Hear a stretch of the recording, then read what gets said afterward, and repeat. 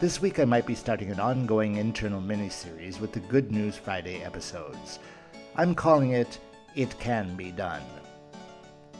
From the outset of the current global health challenge, I have been particularly drawn to the idea of how certain things that we, as denizens of the 21st century, were sure could never happen are actually happening. Or perhaps, more specifically, things we thought could not be done finally get done. It probably starts with China closing off the entire Wuhan province and its 50 million or so people in an effort to begin to control the uncontrollable, the tsunami of a highly communicable virus. Of course, most of us on this end of the social scale, those of us who live in so-called democratic societies, were not surprised that a country like China, with its long history of social control, would easily be able to simply tell those 50 or so million people to stay in their homes. I thought to myself, first of all, the Chinese are a homogeneous people. All Chinese people are Chinese. They share DNA. They share cultural and moral mores. They all look alike. Of course, this is simplistic thinking, but to a certain degree there must be some truth behind it. Beyond having lived in a society that shines for its control of the people, from how many babies you can have to what you can't say publicly without fear of consequences, when the president for life says, "Stay at home or else," you probably stay at home, fearing that or else. Not long after that impacting event way over there in China, rumors began to spread that over here, in the so-called democratic world, the same kind of lockdown action might be the most prudent thing to do if the virus managed to traipse its way over the old Silk Highway to our western end of the planet. I was convinced that such would be totally unlikely. Oh, sure, it might be suggested, but life in Europe, where I live, is not at all like life in China. Then Italy began talking about infections in a northern region. Then Italy quarantined that region. Then Italy locked down the entire country. Then Spain, my home country, began getting ill. Then I began getting a little worried. At the beginning of March, I was buying latex gloves and finding that there were no masks available in the pharmacies, and it was really hard to find hand disinfectant. Still, it seemed unlikely, possible, but unlikely that there would be a national lockdown order in Spain. I had to drop by the hospital to do a regular blood checkup. I do this every 6 months to control an infection I got years ago that ended up as a double pneumonia that landed me in hospital for 5 weeks. That was on Wednesday, March 11th. I was a little anxious. I was going to be in a building where a lot of sick people congregate. I was going to be in a waiting room with a lot of people waiting to have blood drawn. I had a mask and gloves in my bag, along with that little bottle of hand disinfectant. No one at the laboratory seemed particularly out of sorts. No one was wearing a mask. The door to the street had been left open, so no one had to touch the handle to get in. The lab had opened an hour earlier to be able to attend people more rapidly, and there were more nurses, so there weren't as many people waiting as was usual. I waited outside, watching for my number to come up in the reflection of the glass door. The nurse who took my blood was talking about what she was going to do about her vacation. She had booked a trip to Egypt with some other nurses and their families. She was saying that if going on that trip meant that she might get trapped in Egypt or simply stuck in her hotel because the country had closed down, she would simply be better off canceling. She was meant to leave the next Friday and still had to decide.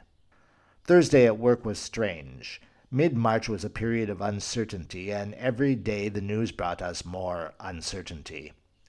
I was beginning to think that I should ask my boss to let me work from home, that I was concerned about people happily walking about, spreading germs, and that I was exposing myself needlessly to infection. We talked briefly about it. It seemed decided that for now we would wait to see what the government had to say about it. Friday must have brought some new news. I, along with a workmate, decided that we would not be returning physically to work the next Monday, the 16th. Data was escalating. Curves were on a sharp upward rise. If the government wasn't going to do anything about it all, I was. I told my boss this, but only after having to wait for him to take his wife to the hospital for an emergency checkup, as she had been ill all that week and didn't seem to be getting any better. On Monday the 16th, Spain went into shelter-in-place mode, so despite my boss not liking my decision on Friday not to come into work on Monday, I was finally backed up by the national government, and he could not resist. I felt safe at home, and he felt frustrated at his business being slowed down because his entire office staff was not at his beck and call. In our first work-from-home phone meeting, he mentioned that he had been at home all weekend with body aches and fever. On Wednesday, he telephoned me specifically to inform me that his wife had been tested positive for COVID-19 and that he had been ordered into a 14-day quarantine. So, despite his beliefs that the virus was not all that big a deal, that he could not close down his business, that work had to go on, that we'd all get over it, he suddenly found himself without an office staff, confined to his home for 2 weeks, and with his wife quite ill in the hospital. What he believed could not be so ended up being so. And what most of us believed was unlikely, maybe even impossible, was beginning on that 16th of March, 2020. A Democratic government had just ordered all non-essential workers to stay at home.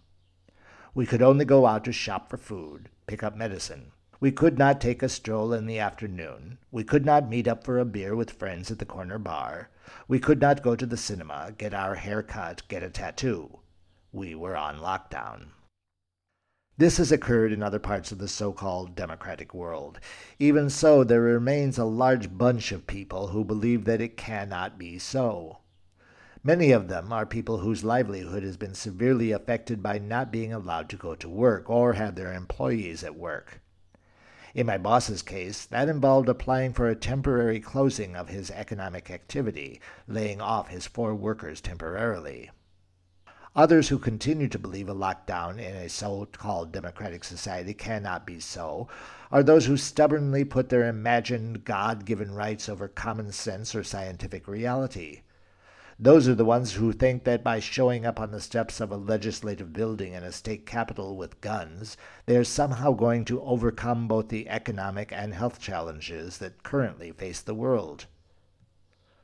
What matters here, though, is that despite all of the anecdotal resistance, my boss, who despite an ordered legal 14-day quarantine and a general national lockdown, got in his Mercedes and drove to his office and garden every day as if such things did not apply to him, or those demonstrators who believe their unalienable rights are more important than dealing sensibly with a unique threat to human well-being. What seemed impossible turned out to be doable. Governments around the world have ordered their citizens to stay at home. In many of those places, the grand majority, actually stayed at home, obeyed the directive. It could be done, despite our thinking it could not. Other things have been done as well that we thought undoable. Those will end up being the themes of future episodes on Good News Friday.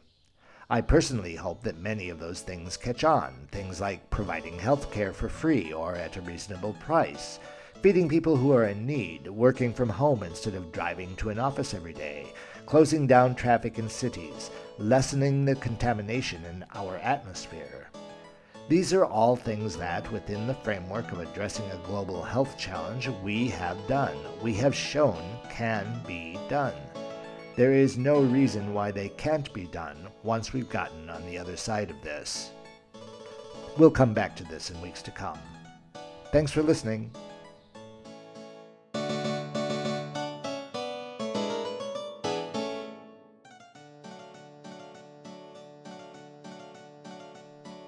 You're listening to Radio Rebel.